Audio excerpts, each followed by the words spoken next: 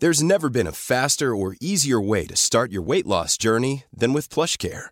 PlushCare accepts most insurance plans and gives you online access to board-certified physicians who can prescribe FDA-approved weight loss medications like Wegovy and Zepbound for those who qualify. Take charge of your health and speak with a board-certified physician about a weight loss plan that's right for you. Get started today at plushcare.com/weightloss. That's plushcare.com/weightloss. plushcare.com/weightloss. When you're ready to pop the question, the last thing you want to do is second-guess the ring.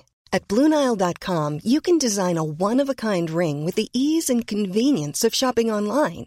Choose your diamond and setting. When you find the one, you'll get it delivered right to your door. Go to BlueNile.com and use promo code LISTEN to get $50 off your purchase of $500 or more. That's code LISTEN at BlueNile.com for $50 off your purchase. BlueNile.com, code LISTEN.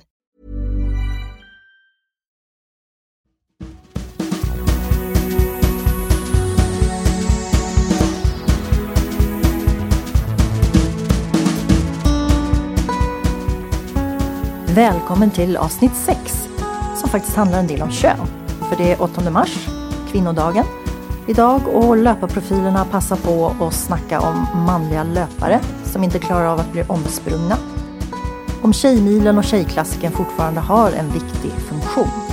Och om träningsuppläggen generellt sett borde vara mer anpassade efter kvinnokroppens förutsättningar. Och löparprofilerna som snackar är Miranda Kvist, vår svenska traildrottning, vd och medgrundare till Team Nordic Trail med ett antal bergs- och ultralopp på CV:t. Louise Wiker, som är splitternya perset 2:40-43 på maraton, nog är en av Sveriges snabbaste kvinnor just nu. Och Malin Evelöv, länge en av Sveriges främsta idrottare och löpare, meriterad både på medel- och långdistans. Och jag heter Agnete Danneberg och är värd för programmet.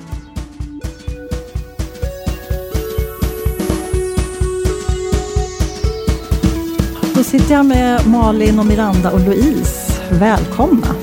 Tackar. Tack så mycket. Det är fler kvinnor än någonsin som springer och deltar även i längre lopp, Malin. Det är väl rätt generellt en stor skillnad mot när du börjar med löpning? Ja, verkligen. Det är enorm skillnad på överhuvudtaget anmälningar till lopp. Men största delen är ju faktiskt att det är fler kvinnor som är med och vågar. Där tycker jag ändå en stor skillnad i tjejers inställning faktiskt. Att de höjer ribban mycket mer än för 10-15 år sedan. Då de tjejer som ställde upp då var man riktigt bra tränad och vågade stå på startlinjen. Nu är det faktiskt en hel del mer motionstjejer som faktiskt vågar till start på lopp också. Så att det är häftigt. Det är kul, för det skapar liksom på något sätt så ser man också att det hjälper andra att se att du behöver inte vara elitlöpare för att springa ett lopp, utan det är många som kör ihop på jobbet eller grannar eller kompisar. Det är en kul grej som man kan göra ihop. Så det växer enormt, verkligen. Och det här att kvinnor generellt springer ett långlopp lite smartare än män. Det finns studier som visar på det. Utifrån dina erfarenheter, Malin, stämmer det? Jag tycker absolut det stämmer. Jag tränar ju många motionärer i löpning, och killar är ju betydligt mer, vad ska man säga, respektlösa i sin löpning mot kanske vad de har kapacitet för det. Och det är ju på gott och ont. Ibland är det ju bra att höja ribban också, men ska man ta sig runt en tävling kanske på ett vettigt sätt, så är kvinnor betydligt bättre på att lägga upp ett smart lopp oftast ute efter hur man är tränad. Killar har lite höga tankar om sig ibland och går ofta ut för hårt. Så att det tycker jag stämmer bra. Men det är ändå någonstans kan tycka är lite synd är ju att det är så många kvinnor som kanske inte vågar ställa upp i motionslopp. Alltså, någonstans, jag tror att det finns en statistik att de flesta kvinnor som ställer upp i motionslopp kommer i mål för att tränar och tävlar smart.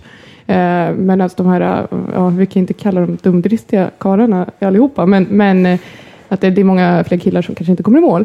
Och någonstans kan jag så här, tycka att det är lite synd att det är så många tjejer som kanske backar på att våga ställa sig på startlinjen. Fler hade säkert klarat att komma i mål. Vad har det betytt rent praktiskt då för er att vara i minoritet ute på träning och tävlingar och så? Ja, fördelar, nackdelar. Det enda jag märker, det är när jag är i England och springer tävlingar. Det kan vara främst alltså stora motionstävlingar eller så. Det är att det är aldrig någon kille som ligger i rygg på mig där, utan går alltid om och håller fart så att jag kan ligga bakom. Alltid. Och det tänker jag att det skulle jag nog inte göra om jag var en annan man. Hjälpa mig liksom. Han ser det som det. Men det är inte så att han vill ligga före dig då? Alltså, eller är det för att hjälpa dig? Bara så att jag förstår. Jag tror det, för det är alltid lättare att ligga bakom. Och här hemma så har jag ju oftare ett tåg med killar bakom. Okay. För att jag springer smart i jämn fart. Ja, men är det inte för att han absolut inte vill ta stryk av det, eller ligga före? Det kan jag i alla fall märka när man springer lopp med tjejer och killar ihop, långlopp. Att ser de att man kommer upp bredvid så tittar de till och säger, fan det är en tjej. Och då ska alla killar öka och försöka liksom springa ifrån och så dör de efter 50 meter i den där högre farten. Och det liksom, det är något sorts sinne för killar att man ska absolut inte bli passerad av en tjej. Man ser att det går igång någonting i huvudet där på dem. Och sen om man kommer ut på upploppet liksom, bredvid någon kille eller någon kille som har sprungit förbi till och med, så hör man bara någon som stånkar och stönar och så kommer de spurtande järnet och liksom fäller sig före på mållinjen. Och man själv kanske inte bryr sig så mycket för att det är liksom en kille om man tävlar i tjejklassen, så någon halv sekund hit eller dit på en mara där för att fälla sig, det bryr man sig inte om då. Men... Malin, jag måste berätta det för dig. Det handlar inte om att du är tjej, det handlar om att det är du som är Malin Evelöv. De vill bara berätta på krogen sen att jag sprang före Evelöv in i mål. Det är liksom... Nej, men generellt sett, alltså på de här utländska loppen, alltså, sen även löplopp i Sverige, men utländska så här bergslopp framförallt när det bara är herrar. Alltså det är ju liksom extremt få kvinnor. Och speciellt när man är hyfsad i startfältet och man springer framförallt med bara alltså, gubbar också, ska jag säga. Nu höll jag på att säga gubbar 40 plus. Nej, så får man inte säga i radio, men lite äldre karlar. Men alltså det är ju bara uppmuntrande ord. Alltså alltid, speciellt alltså, italienare, fransoser, det är extremt positivt tycker jag. Jag blir alltid behandlad liksom det bästa. Ja. Vad säger de då? Nej, alltså jag vet inte hur mycket. Jag får alltid höra brava liksom hela vägen. Och sen är det såklart, nu är det italienare så de är alltid positiva till kvinnor. Men oavsett vad man befinner sig i spåret. Men jag tycker verkligen att det är mycket. Ja, nej, det är bara positivt. Jag har aldrig upplevt något speciellt negativt för att jag är kvinna i spåret. Liksom. Men behöver inte vara negativt. Fördel då? Ja, man får så mycket komplimanger. Skoja! Nej, men... Det är därför du springer. Ja, eller hur? Får visa upp ego-boosten måste ha sitt. Ja. Nej, jag tycker... Alltså jag vet inte, jag älskar ju bara att springa. Men jag kan säga att just i våra bergslopp så finns det ju inga... Jag kan inte få någon farthållare framför mig. Så som Louise verkar lyckas få hela tiden. Var är de? Sådana har jag inte fått. Det efterlysning. Fördelen hemma är ju, alltså som tjej, att det oftast är många fler killar som är bättre än vad jag själv är, som jag kan få hjälp av eller ligga i en stor klunga och sådär. Det är den största fördelen, tycker jag. Nackdelar, ja, de är lite större och lite tyngre. Så får man en armbåge så gör det lite ondare. Men... Och det här med att killarna får springa först eller på större lopp, alltså starten till exempel, är det någonting man borde ändra på? Som i New York, där fick den kvinnliga eliten springa först. Ja, de startade en halvtimme innan. Ja. Jag har faktiskt varit med och stått i den där gruppen, sprungit in där enda gången jag sprang i New York, och det var fruktansvärt för jag var inte tränad för att vara i den gruppen. Så jag hade ju föredragit att stå nere bland herrarna. För jag fick ju springa liksom själv i stort sett hela loppet. Men Jag vet inte, jag tror att det är ju i de där loppen, varför de gör så är ju för att kvinnoeliten, världseliten ska få synas lite mera och visa upp sig också, så de inte bara hamnar i mängden av hyfsat bra herrar då, för att då kommer ju herreliten annars först och sen blandas de här bästa damerna in i herrarnas lopp, och så att det tror jag är rätt inspirerande för världseliten, att ibland få vara liksom själva, och här kommer jag först, så att det tror jag inte är något negativt i och för sig, men som lite mer elitmotionär då, som jag själv, så hade jag föredragit att ha lite killar runt mig och springa med. Det är bättre än att springa själv. För där blir det ju en nackdel om man vill ha någon att springa med. För de här startfälten är ganska få elitkvinnor i dem. Så att då kan det bli som för Malin, att man hamnar själv. Medan som man så har du ju mycket, mycket större startfält. Att springa 42 kilometer ensam, det är inte bara roligt. Det är tufft redan. Vi som inte står i elitfälten, vi springer med mängden. Det är mer som en tjurrusning hela vägen ner i mål. Bara en tillägg. Det är ingen risk man springer själv. Fast i bergsloppen, då springer du väl? Ja, det är faktiskt. Det är mycket mer sanning i det. Då springer man faktiskt ganska mycket själv. Och då kan man ju snarare bli lite utelämnad ganska ensam på någon bergskam, höll jag på att säga. Men absolut, där är man ju med själv. Så mycket publik där uppe på toppen. Nej, det är någon kossa liksom, bergsget. Men då är det ju ännu mer egentligen, men samma som att springa själv då egentligen för dig där, att man springer med sig själv, upp till sig själv, liksom, upp till vis. Det man har i skallen är det som betyder något. Nej, men jag tycker att det är i stora fördelar oftast, för att det är, som sagt, du kan ju alltid söka dig till, om du behöver bra personer att springa med eller några som är bättre, då kan du alltid träna med killar eller springa med killar som inte är riktig elit då, men som räcker till som sparring för en själv, och man kan få väldiga som fördelar av det, att då är det de som har pressen, de hatar att ta stryk av tjejer, och man själv bara har inget att förlora, det är bara ösa på. Och jag tränade ju bara med killar när jag liksom växte upp och i mina ungdomsår.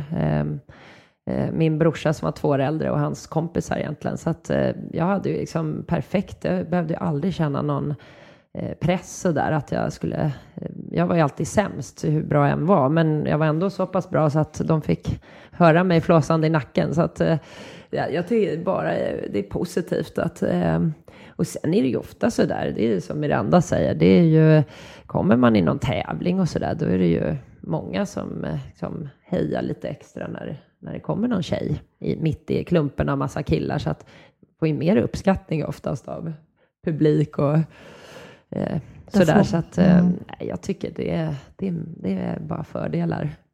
Där får man den extra peppen som man ju grymt behöver. Plus att man kan få knäcka karar. Eller hur man, det måste du också gilla.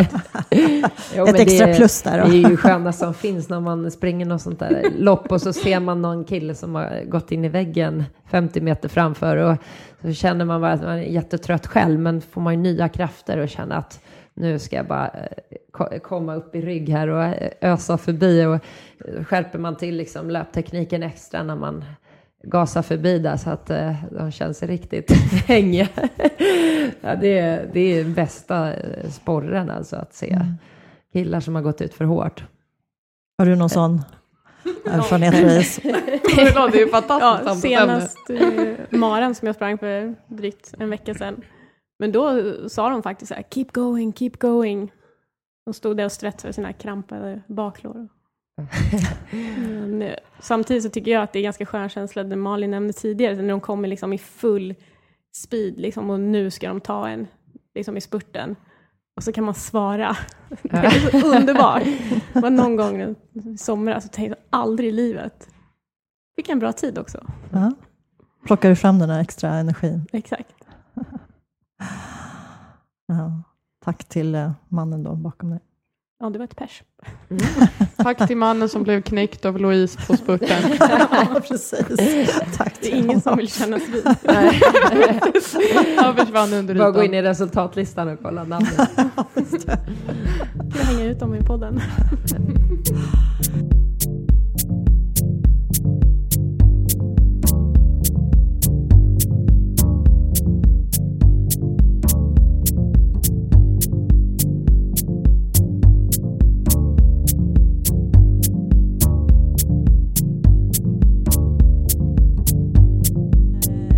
Alltså de här rena tjejloppen som finns i Sverige, Tjejmilen och så halvmaran, Women Half Marathon. Vad tycker ni där då? Jag tycker de fyller en funktion, för jag tror att det är många som börjar där. Alltså att man kanske inte vågar ställa upp i de här mixade loppen för att det är liksom grabbarna snyter sig på en och ja, men, det är allmänt liksom ruffigt och så här. Man vill liksom lite försiktigt. Och Tjejmilen eller de här, det visar att det är många som går från de loppen till att köra andra mixade liksom, rena tävlingslopp. Jag tror att det är ett bra, de fyller en funktion. Alltså jag är så sjukt tudelad när det gäller såna grejer. För att å ena sidan så diggar jag liksom inte det här rosa fluffet. Så här, kvinnor gillar inte att tävla, så vårhuset har ingen tidtagning. Liksom. Alltså till exempel. För att det finns ju otroligt mycket kvinnor som gillar att tävla. Samtidigt så får man ju ändå, jag tror att de har 40 000 kvinnor bara i Stockholm som springer vårhuset. Så att man kan ju liksom inte ogilla sånt som motiverar människor att faktiskt träna. Så att det där, jag tycker det är så svårt. Och det är samma sak med tjejklassikern som är en tredjedel av en klassiker. Du vet, man blir ju äcklad när man tänker på det. Att det är en tredjedel och så heter det tjej. Å andra sidan, tänk vad många kvinnor som faktiskt har kommit igång tack vare tjejklassikern. Så att men jag tycker det är lite svårt att diskutera det faktiskt. Men som Louise säger, det fyller ju trots allt en funktion. Även om vi som sitter här är nog lite för mycket tävlingsmänniskor för att springa utan tidtagning. Ja, fast vårhuset får du väl välja. Du kan välja faktiskt att få tidtagning om du vill. Förlåt vårhuset, det var inte meningen. Nej, men alltså, felaktig info. Det är ingen tidtagning i vårhuset, men Tjejmilen kan du välja. Ja, det är så det är. Okej, för Louise var uppdaterad. Nej, men ni förstår ju, jag tänker i alla fall att å ena sidan liksom att man bara förutsätter att kvinnor vill ha en goodiebag och ett armband istället för en medalj som man får på Women's Health Marathon. Alltså att man liksom förutsätter att kvinnor är lite mer. Men det är varför är det dåligt? Nej, men jag gillar ju för armband, men jag tycker att det har en funktion, absolut. Ja. I och med att tjejer och killar är olika, som jag pratade om tidigare. Killar är lite generellt tuffare i sin inställning, att de vågar sig ut även om man inte tränat. Så det är klart, jag grejar ett maraton eller jag grejar det och den tiden ska jag göra också. Sen kan det gå en timme långsammare, men det är liksom inte det. Tjejer är inte lika tuffa i grunden, och då tycker jag att de här tjejloppen har sin funktion verkligen. Att för det första så är det ju ett elitlopp också, men det är ju Sveriges bästa långdistanslöpare bland tjejerna som är med på Tjejmilen också. Så att det är liksom, det är lite häftigt. Där får motionären möta Sveriges bästa långdistanslöpare, och ändå så är det väldigt avspänt och du behöver inte känna press, utan du kan springa hur fort eller långsamt du vill. Och sen blir det lite sådär annan stämning. Då får herrarna ge sig ut och titta på snygga tjejer runt banan och liksom ta med sig barnen och heja. Så att jag tycker att det är en god stämning i de där loppen, och det har liksom det avdramatiserar det här med tävling lite, som tjejer kan behöva i tidigt skede också i sin löparkarriär, att ändå göra ett lopp. Det blir för mastigt ibland att gå ut och göra de här tuffa loppen där det är uppblandat och man känner sig för amatörmässig för att göra dem. Det här är bara lustfyllt. Så att jag tycker det där är guld. Jag tycker alltså, det är inte så att jag liksom har någonting emot Tjejmilen på något sätt. Eller vårhuset. Jag stod och hejade på morsan för många, många år sedan. Och det är en del i det att jag tror att Tjejmilen är det första jag sprang också. Men just, jag har ändå så här, alltså stämningen är fantastisk, det är den ju absolut. Men jag har ändå, kan ibland tycka att det är liksom svårt att komma över det här att kvinnor gillar inte att tävla. Alltså vi har ingen tidtagning. Eller förstår ni, det är liksom lite, det är lite svårt att köpa alla gånger. Man blir så satt i den där rosa bubblan oavsett. Och Man ska inte gilla att tävla och man ska inte gilla att... Ja, men... Då väljer du ju bara ett annat lopp. Det är ju så. Om du, om du precis. Men så är det ju absolut. Absolut som tjej så då behöver du inte springa Vårhuset då. Men det är ju oerhört många som älskar det loppet som åker ut med picknickkorgen och framförallt väldigt mycket sån där som tjejer är också generellt att det är myspys och man vill liksom åka ut ett gäng från jobbet och någon har inte tränat någonting och någon har sprungit lite mera och så liksom snackar man om den där picknickkorgen. Det är ju liksom bara man tar sig igenom den där. Jo, men såklart det är som vi säger, det fyller en funktion och det är liksom det får ju människor att träna och springa lopp som säkert aldrig hade gjort det. Så på det sättet så är det liksom positivt. Men är det inte sorgligt att det inte kan göras i ett blandat lopp? Ja. Det blir för stort, det blir för mycket människor. Det här är ju knökfullt ändå. Så att det är bättre att några lopp är då lämpade mera för tjejer, kvinnor i ett liksom avspändare tillvaro och liksom lite mer myspys runt kanske än vissa av de här hardcore-loppen. Fast det är som att säga att männen inte behöver det. De vill säkert ha en myspyslopp också, bara att de vågar inte erkänna det. Eller hur? Jag skulle se herrarna komma med massa picknickkorgar och grejer. Tror det viktigaste är att komma runt och få äta picknick. Det är rätt mycket mer tjejigt faktiskt. Men tror ni inte att det finns rätt många killar som också skulle vilja det då? De får ju vad schysst, målsättningen ikväll är bara att vi ska ta oss över mållinjen. Jag menar vad sa du? Louise? De får ju picknickkorv på Bellmanstafetten. Då får ju killarna vara med. Ja, okej. Men alltså tjejmilen, det är liksom...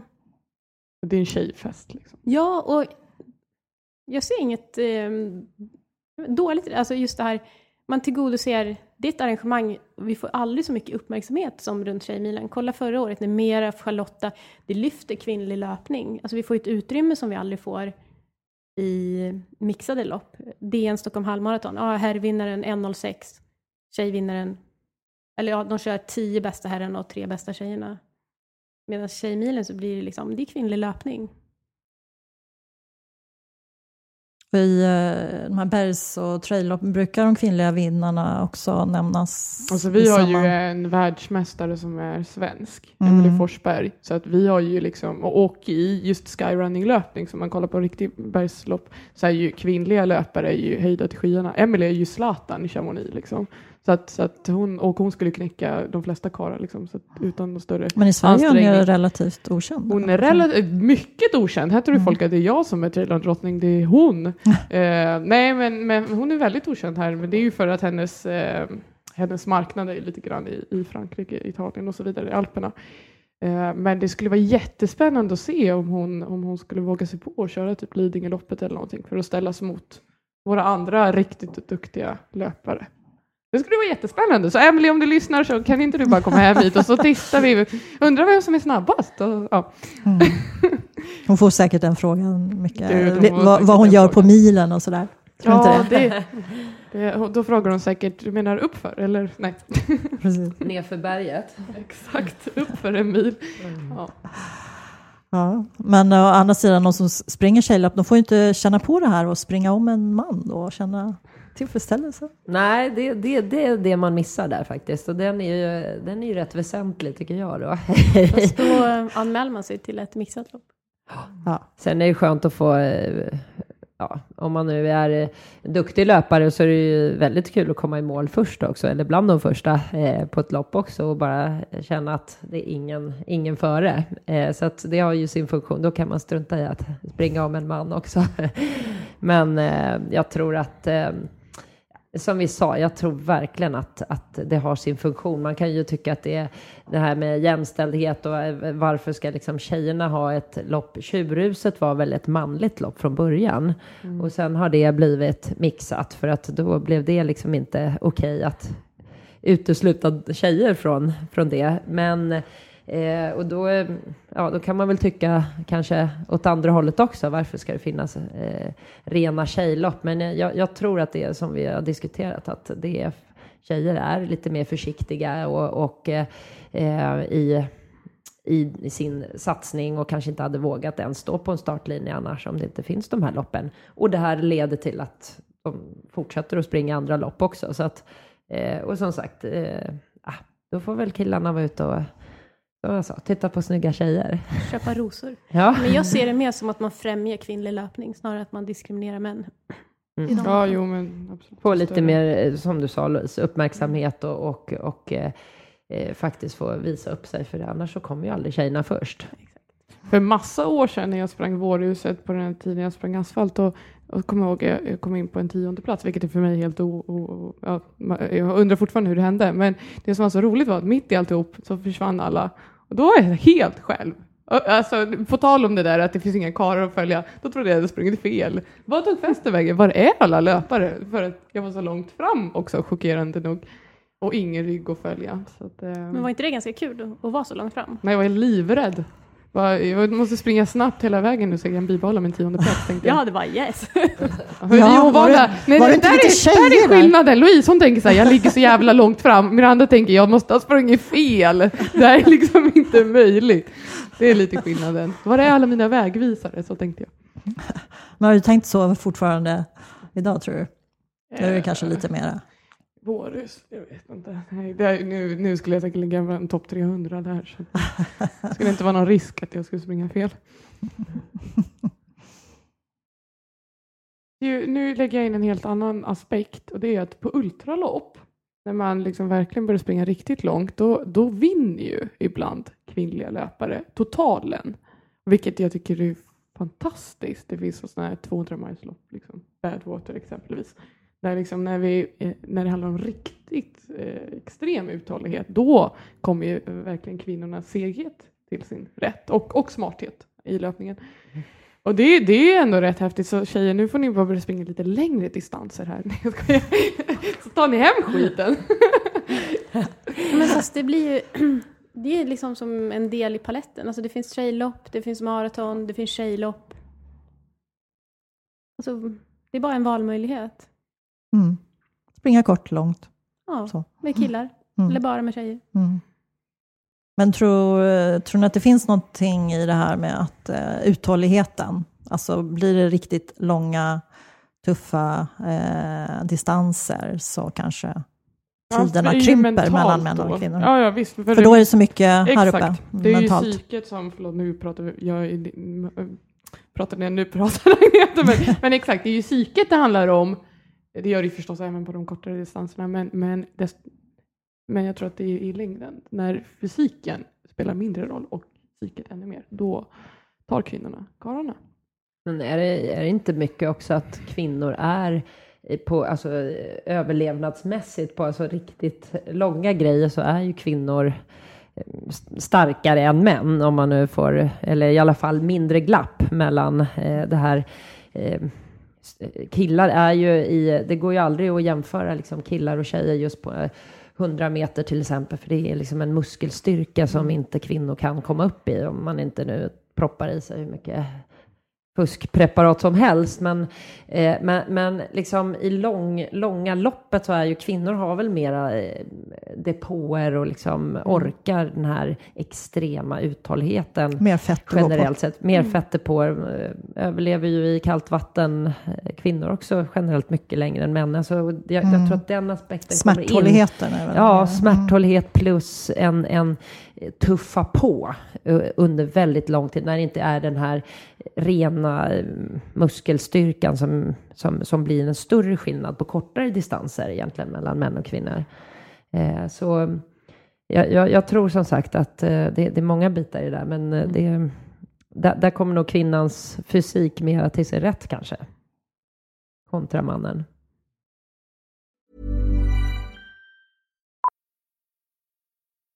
Millions of people have lost weight with personalized plans from Noom. Like Evan, who can't stand salads and still lost 50 pounds.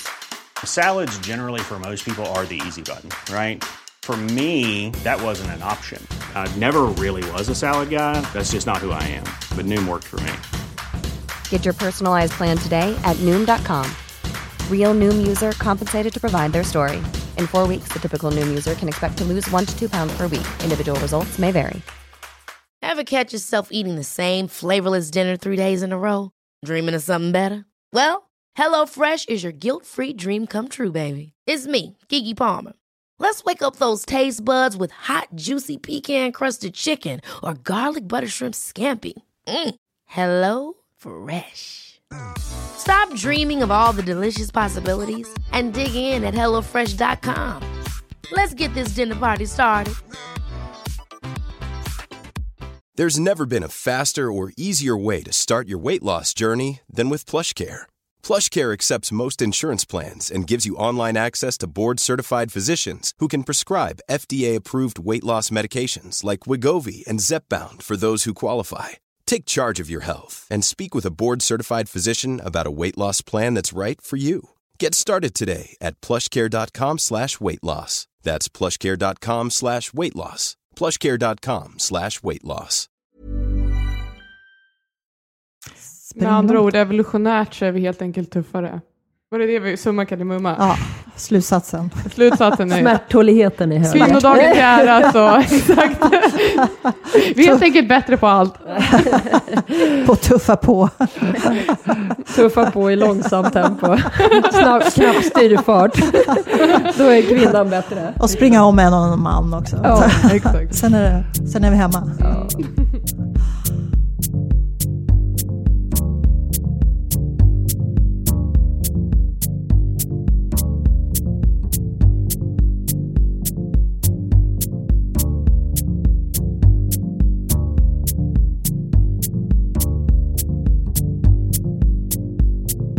Är det någon skillnad i löpteknik? Så om man har bredare höfter att benen ska... Någonting man måste tänka på. Jag kollar på de andra nu.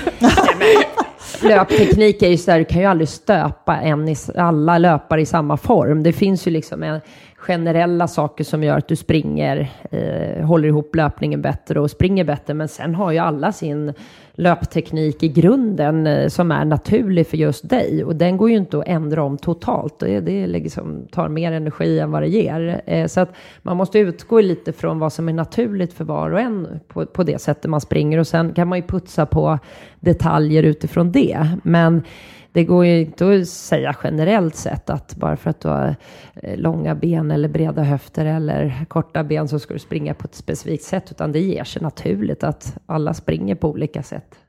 Naturligt, och sen får man liksom bygga utifrån det. Och framförallt är du mer genomstark i kroppen så springer du bättre utifrån dig själv också. Så att du inte har för mycket svaga punkter som gör att du tappar löpningen när du blir trött. Det är...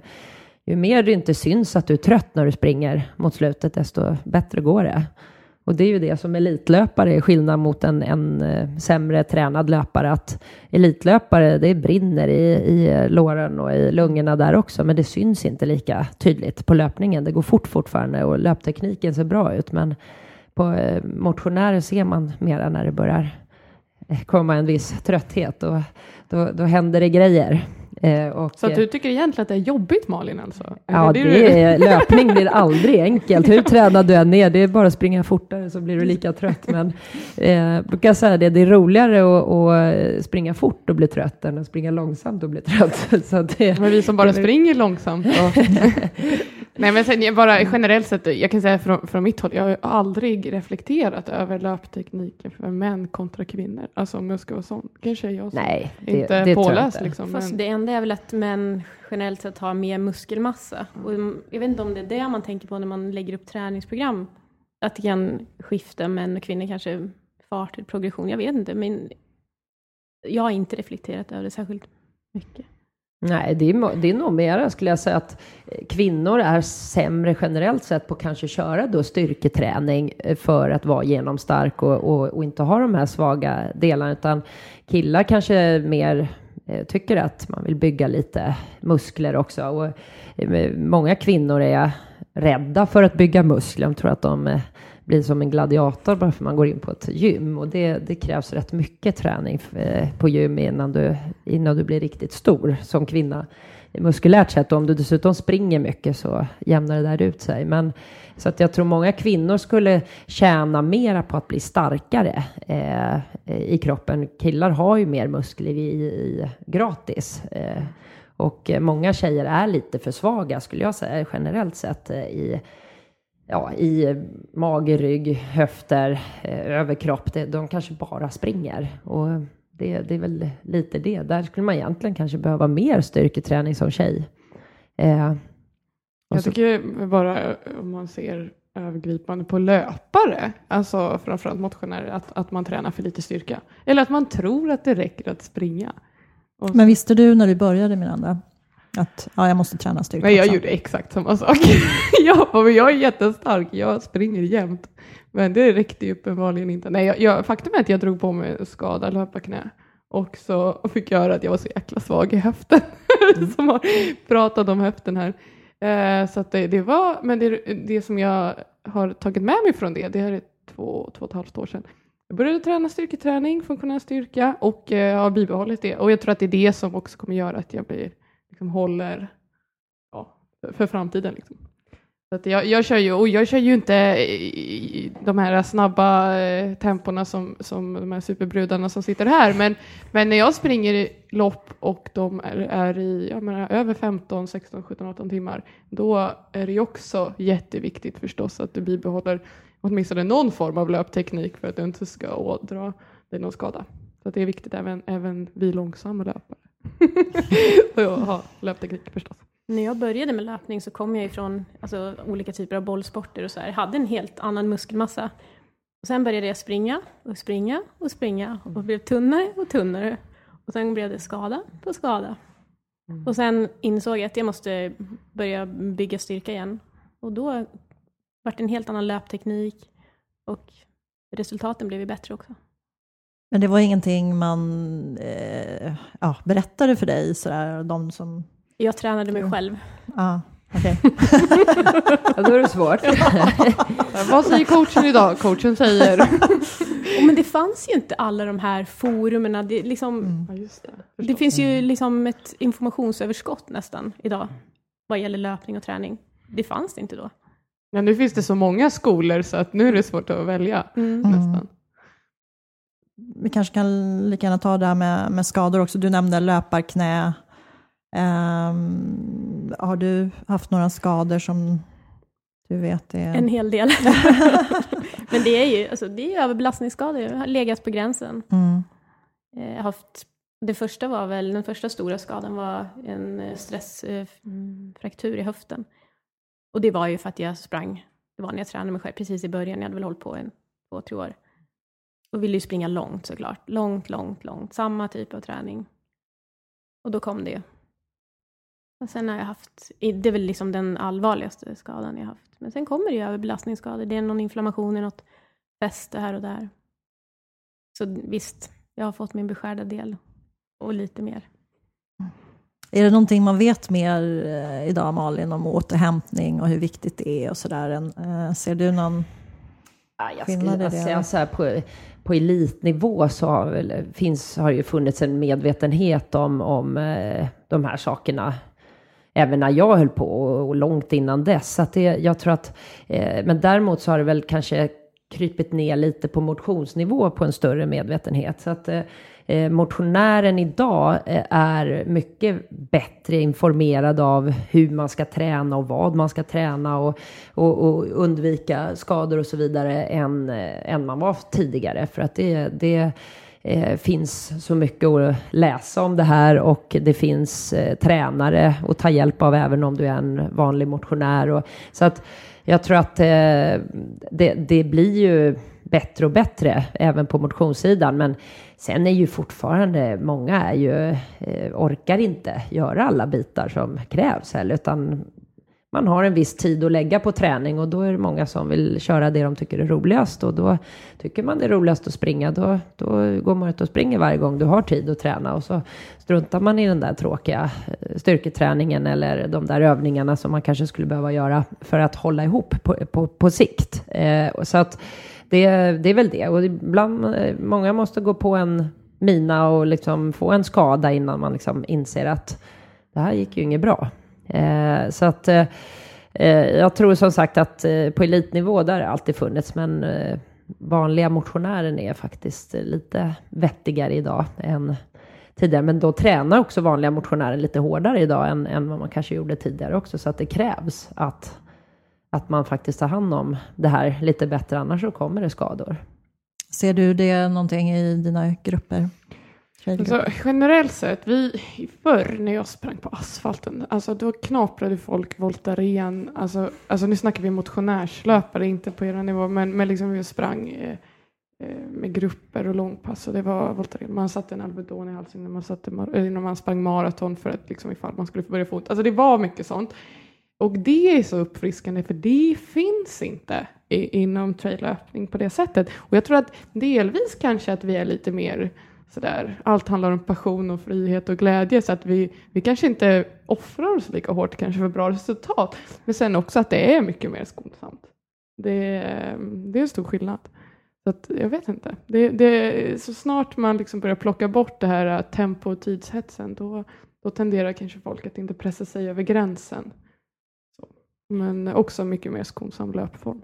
Jag tror också det här att man kan läsa så mycket. Och många motionärer vill ju göra som eliten gör. Senast för någon dag sedan fick jag fråga om skor. Vad har du för tävlingsskor? Och den här personen ska springa sin första Stockholm Marathon. Och den personen behöver inte ha samma tävlingsskor som jag har när jag springer 10 km. Eller han är inte tränad för att klara av att springa en mara med de skorna. Och jag tror lite där i ligger mycket också, att de åker på skador. Nu undrar alla, vad har hon för skor? Ja. Jag vill ha sådana! Det är så här mycket lättare, icke uppbyggda skor som känns som en mockasin på foten och är jättelätta och sköna, men det kostar ju hårt på vader och strukturer, så att även om man är riktigt bra tränad så känns det ju. Springer jag tävling i sådana där lätta skor nu för tiden, så då har jag problem att gå ett par dagar efter, även om man är hyfsat bra tränad. Och då inser man ju att det tar rätt hårt, och jag tränar aldrig i sådana skor längre på grund av lite gamla krämpor också. Men många motionärer vill ju ha liksom lätt och fint även på träning, och så börjar man liksom köra kanske mer och mer pass i dem också. För att det är ju skönare löpkänsla när man liksom känner att bara känns inte att man har ett par skor på fötterna. Det är fjäderlätt när jag kommer. Men det är väl lite som när man barfota skorna dök upp där under sin korta session. Alla sprang barfota skor och tyckte det här var århundradets grej. Sen så, det var många naprapattimmar för att hantera dem. Nej, men det var ju liksom, man ska börja med 1 kilometer, och många som kan springa maraton, de började ju inte med 1 kilometer direkt. Det märkte mig. Nej, är man löpare så kan man springa 3 kilometer åt gången. Det kändes de. Det händer inte. Svårt att börja försiktigt då. Om vi bara avslutar med den här att det har blivit som en upplevelsetrend mycket. Alltså tidigare pratade man mycket om tider och prestationer, och nu lika mycket om upplevelser. Och vad ser ni där alltså framöver? Tror ni att det kommer fortsätta? Det tror jag. För att man har ju ett ganska pressat schema här hemma, och alltså motionsintresset ökar ju, och semesterdagarna är ju de samma, så att då är det ju en bra sätt att kombinera träning och semester. Jag tror absolut att de här, det har man ju märkt också, stor skillnad att många gör ju tävlingar utomlands, även om du inte är någon elitlöpare på något sätt, utan förenar en resa med ett lopp någonstans på något trevligt ställe, och upplever den staden löpandes. Och det där tror jag bara kommer öka ännu mera just på motionsnivån, att man förenar både resor med träning och med tävlingar. För det ökar ju enormt också, de här träningsresorna för motionärer. Och de fanns ju inte heller överhuvudtaget för 15 år sedan. Det fanns ju inte överhuvudtaget någon som åkte på träningsläger som motionär. Och nu är det var och varannan människa som gör det. Och det är också häftigt. Men det tror jag, den snöbollen har bara börjat rulla. Den kommer bli ännu mera framöver.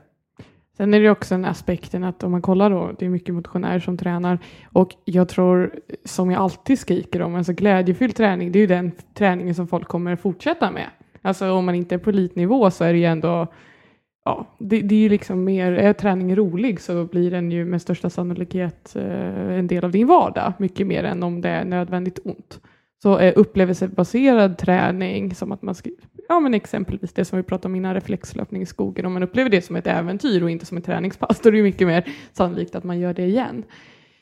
Men sen är det också jätteroligt det här med träningsläger. Liksom, när man kan åka tillsammans och folk på våra läger, vi har en åldersspann på 50 år. Alltså från 22 till liksom 72 år gammal. Alltså och ändå träna tillsammans och möta människor i löparskor som du inte skulle ha träffat annars i vardagen. Det är en jättehäftig upplevelse att lära känna den typen av, alltså nya människor i löparskor. Mm. Så era favoritupplevelser då? Om någonting ni har varit med om själva eller skulle vilja vara med om? Jag kan svara direkt. Ja, kör. Jag är ju så här, det är absoluta favoritlopp som heter Kilian Classic som går i Frankrike i Pyrenéerna.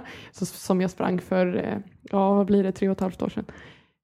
Det var ju liksom där jag föll för trail och det var ju då jag tänkte så här, hur har jag någonsin sprungit så mycket meter på asfalt? Alltså verkligen. Och sen dess har jag ju praktiskt taget inte sprungit på asfalt. Så det är ett häftigt lopp som är i Frankrike som jag tar med min mamma på och springer nu. Det att rekommendera. Vi åker ju också ett gäng så att det är jättekul att visa fler människor den typen av upplevelse. Och vad var det där då? Naturen eller omgivningen, människorna? Vad var det som? Ja, vad var det jag föll för? Jag vet inte, jag var ju nedbjuden dit för en massa år sedan och skulle blogga och så var jag ju livrädd liksom för att bryta foten vid varje sten som var i vägen. men sen så bara kunde jag liksom uppskatta det här frihetskänslan när man får springa ut för under en halvtimme nästan. Och vildhästar och snötäckta toppar och vatten i veckan. Alltså det var, jag vet inte, dels hela Wien då förstås som du fick springa kring, men också känslan av att ena stunden så tar en passage liksom 20 minuter, man ska ta 200 meter bara för man måste nästan ner och klättra med händerna i backen för att det är så kuperat och så brant, och nästa stund så får fara ut för som en kanonkula. Nej, men det var en jättehäftig upplevelse. Så. Rekommenderar. Låter härligt. Det var härligt. Jag ser fram emot fjärde vändan nu i juli. För mig är det nog mest alla platser som löpningen har tagit mig till. Där man har varit sprungit tävling, man har varit på läger. Nya Zeeland, den som inte har varit där, åkt dit. Helt fantastiskt. Alltså, vilken natur. Även Sankt Moritz i franska Alperna. Fantastiskt för löpning. Arizona, Flagstaff. Det är väl mina... Ja, Sydafrika såklart. Alltså Vänta, 5 till nu, Louise. Jag har kombinerat löpning med resor i så många år nu. Och det är så många häftiga platser som man får se som man kanske inte skulle komma till annars. Men åker du med andra löpare då? Ja, ibland. Och ibland är det min sambo. Så att det blir kombinerad golf- och löpsemester. Han gillar att spela golf. Så att, finns det en golfbana och en löpbana och bra trails eller ett gym. Dit åker vi. En lyckad semester. Det är Malin. Jag har ju haft så fantastiskt förspänt att jag har ju tävlat till jag var 30 liksom, i löpning och rest överallt med tävlande och tränande. Och den biten sakerna är ju fortfarande extremt mycket i vardagen. Att man drog på de där träningslägren med sina bästa kompisar och körde stenhård träning och hade ett mål med det. Men nu har jag ju mer kommit till den där åldern när jag måste börja träna lite mer varierat. Jag kan inte bara springa längre för att jag går sönder. Så att jag är ju där, det är ju lite gamla krämpor som inte tål för mycket löpning och sen åldersbaserat tyvärr, man inser det att jag måste träna lite mer allround. Så att jag har ju kommit till det där att jag börjar liksom söka nya utmaningar att kombinera löpningen med så att jag ska köra något triathlon till sommaren och jag körde mitt första swimrun i somras. och känner mig som en riktig amatör där i de där sammanhangen. För det är ju så mycket utrustning och man ska hålla på. Så jag stod och tittade på alla andra hur de gjorde innan start och kände som jag aldrig hade tävlat hela mitt liv. Och det är rätt skön känsla. Jag har liksom kommit till den nivån i mitt tävlande och i min träning att jag håller bara på för jag tycker det är så himla skönt och jag älskar fortfarande att träna väldigt mycket och sen måste jag liksom anpassa det så att jag håller och då får det bli liksom lite mindre löpning än vad kanske hjärtat skulle vilja och fylla ut det med lite annan träning och då får jag liksom nya utmaningar. Då är jag ju lite sådär nybörjare på de grejerna. Sen har jag faktiskt anmält mig till Marcialonga längdskidlopp i Dolomiterna till nästa år. Och det är också så här, det liksom finns nya utmaningar med allting. Och sen är löpningen är nummer 1 fortfarande i min träning och i det som jag tycker är absolut roligast. Men kan man få in liksom löpningen på ett sätt i det hela så blir det nog bra. Så att sen vill jag springa lite lopp också, rena löplopp. Det är absolut det roliga som finns att stå med en numlapp på bröstet på en startlinje. Det är fortfarande, det går liksom inte ur. Får man väl bara inse liksom att man får lägga sig på den nivån som man är tränad för. Så att men jag känner rätt tillfreds med min träning och tävlingsbit numera. Det är liksom väldigt lustfyllt och men jag måste nog söka upp lite träningsläger. Malin, kom till mig. Och Malin, du måste köra Stockholm Swimrun också. Ja, jo då. Nej, men jag är inte sen på att hoppa på de där grejerna. Det är ingen prestige. Om du drar mig i löpningen så drar jag dig i simningen. Ja, jo, det behövs. Jag kan för övrigt inte simma alls. Lite tillägg. Ja. Man har flytväst. Nej, men jag hade faktiskt ett godståg framför mig senast. Jag ringde upp mitt ex och sa så här, nu ska vi köra Stockholm Swimrun. Han är gammal tävlingssimmare, så jag hakade fast en lina på han bara. Det går också faktiskt. Det är tips. Mm-hmm. I år är jag speaker för jag tänkte inte tävla. Fegt. Jag har ju gjort det där nu ett år. Nej, men jag gillar också att testa nya saker. Jag har ju testat det här med skimo i år. När man springer upp för med ett par skidor. Så jag körde senast för 2 veckor sedan i Hammarbybacken 2 timmar upp och ner liksom, på tävling. Och även kört lite mer obstacle race. Och även om löpning, gud, det kommer ju aldrig vara... Det kommer ju alltid vara 1, 2, 3, 4, 5, upp till 10. Och sen kommer de andra sporterna. Men det är jätteroligt och utmanande att testa andra saker. Jag tror att det är bra för utvecklingen också. Och när man kommer upp i min ålder då måste man göra det oavsett man vill eller inte. Annars så även om man är tränad och försöker vara klok så kostar det på hårdare. Så men det måste vara liksom befriande för dig som alltid har tränat med säkert liksom att du måste ha ett visst tempo eller diverse olika intensitetsnivåer. Att säga plötsligt stå med en våtdräkt och springa och tänka så här, fasken, jag är glad det kommer framåt. Alltså, men det inte har samma press bara liksom. Ja, precis. På både och. Jag saknar det samtidigt. Jag älskar ju den där pressen att liksom vilja göra en viss tid. Sen får man ju liksom lägga den nivån beroende på hur mycket man har tränat, vilka mål man har. Men det är klart att ibland är det ju skönt att bara det är helt prestigelöst för mig det där att jag sprang förbi nästan alla, men sen simmar de förbi mig. Så att men det är ju liksom rätt skönt så där befriande att man inte bryr sig så mycket faktiskt vad man kommer i ett sånt lopp. Men som sagt att fortfarande stå och känna att jag ska springa 1 mil på en viss tid, det liksom går aldrig ur. Sen blir den tiden lite sämre än vad man önskar ibland. Men det är ändå men det är kul att ha lite olika mål, som du säger. Det blir så. Annars är det inget roligt att tävla längre. Men känner du press också för att folk känner till dig? Nej, faktiskt inte. Jag har tänkt på det där att om jag skulle känna press på en startlinje nu av att vad andra förväntar sig av när de ser mitt namn och att jag ska springa det där, då skulle jag aldrig mer tävla antagligen. Inte i löpning i alla fall, för att jag inser att jag tränar ju inte så mycket löpning längre att jag kan riktigt kanske nå upp till mina allra bästa tider.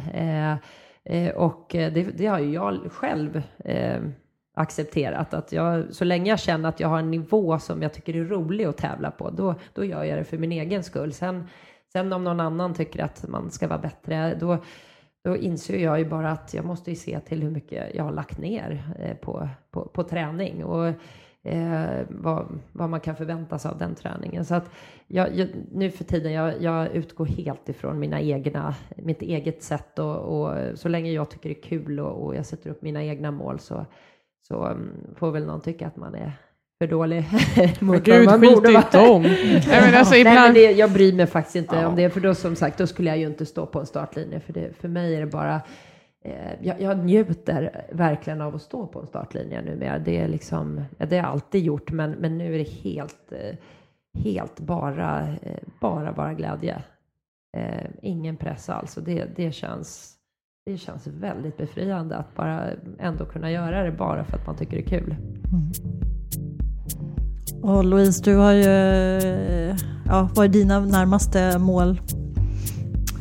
Ja, det är att återhämta mig väl efter maran för dryga veckan sedan. Och sen komma igång bra med träningen och ta mig till VM i sommar. Det är det stora målet. Bli en av de 3 som får åka på maran. Nej, men det stämmer. Alltså jag har fått vara skadefri, bytt tränare, liksom fått ihop alla bitar. Vad är det för kilometertid då? Jag tror det är 3:48, va? Det är så sjukt snabbt, men ni och så hoppade snabbt ner. Och så länge liksom. Ja, men det var så, alltså jag bara kände liksom, jag lyssnar alltid på, alltså man har ju sina, jag är så här vidskeplig, extremt vidskeplig. Alltså, men jag lyssnar på Iron Maiden och så här, jag gör inte annars, men inför lopp och så här. Och så nu står jag på startlinjen så här, så packat. Och så bara kör de igång liksom Iron Maiden, och jag bara, nej, det här är min dag. Alltså, du vet, jag bara stod så här, ja, det är verkligen liksom. Gud vad kul, grattis. Ja, det var grymt. Tack ska ni ha jättemycket, vad inspirerande. Tack för att vi fick komma. Tack.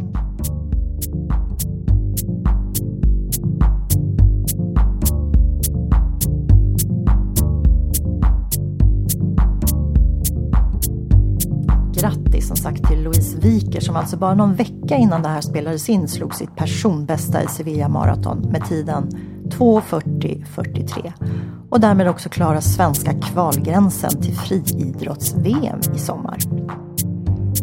Förhoppningsvis kommer hon tillbaka och berätta mer om det, och Malin och Miranda vill vi förstås också höra mer av framöver. Tack så mycket för att du lyssnat på det 6:e avsnittet av Löparsnack. Löparsnack är producerat av mig, Agnete Dannenberg. Musiken är komponerad av Edvard Dannenberg, och han var också ljudtekniker i det här avsnittet. Fortsätt vara en springande medmänniska, så hörs vi.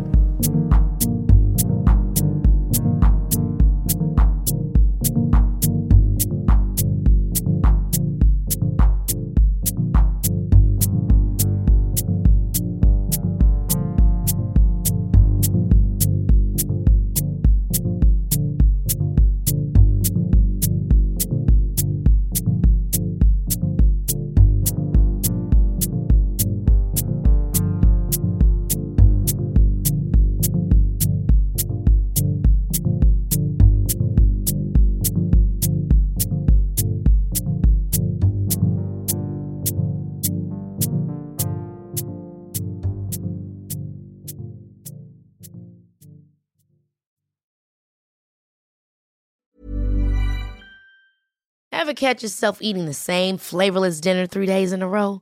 Dreaming of something better? Well, HelloFresh is your guilt-free dream come true, baby. It's me, Keke Palmer. Let's wake up those taste buds with hot, juicy pecan-crusted chicken or garlic butter shrimp scampi. Hello Fresh. Stop dreaming of all the delicious possibilities and dig in at HelloFresh.com. Let's get this dinner party started. Hey, it's Paige DeSorbo from Giggly Squad. High quality fashion without the price tag. Say hello to Quince. I'm snagging high-end essentials like cozy cashmere sweaters, sleek leather jackets, fine jewelry, and so much more. With Quince being 50 to 80% less than similar brands. And they partner with factories that prioritize safe, ethical, and responsible manufacturing. I love that. Luxury quality within reach. Go to quince.com/style to get free shipping and 365-day returns on your next order. Quince.com/style.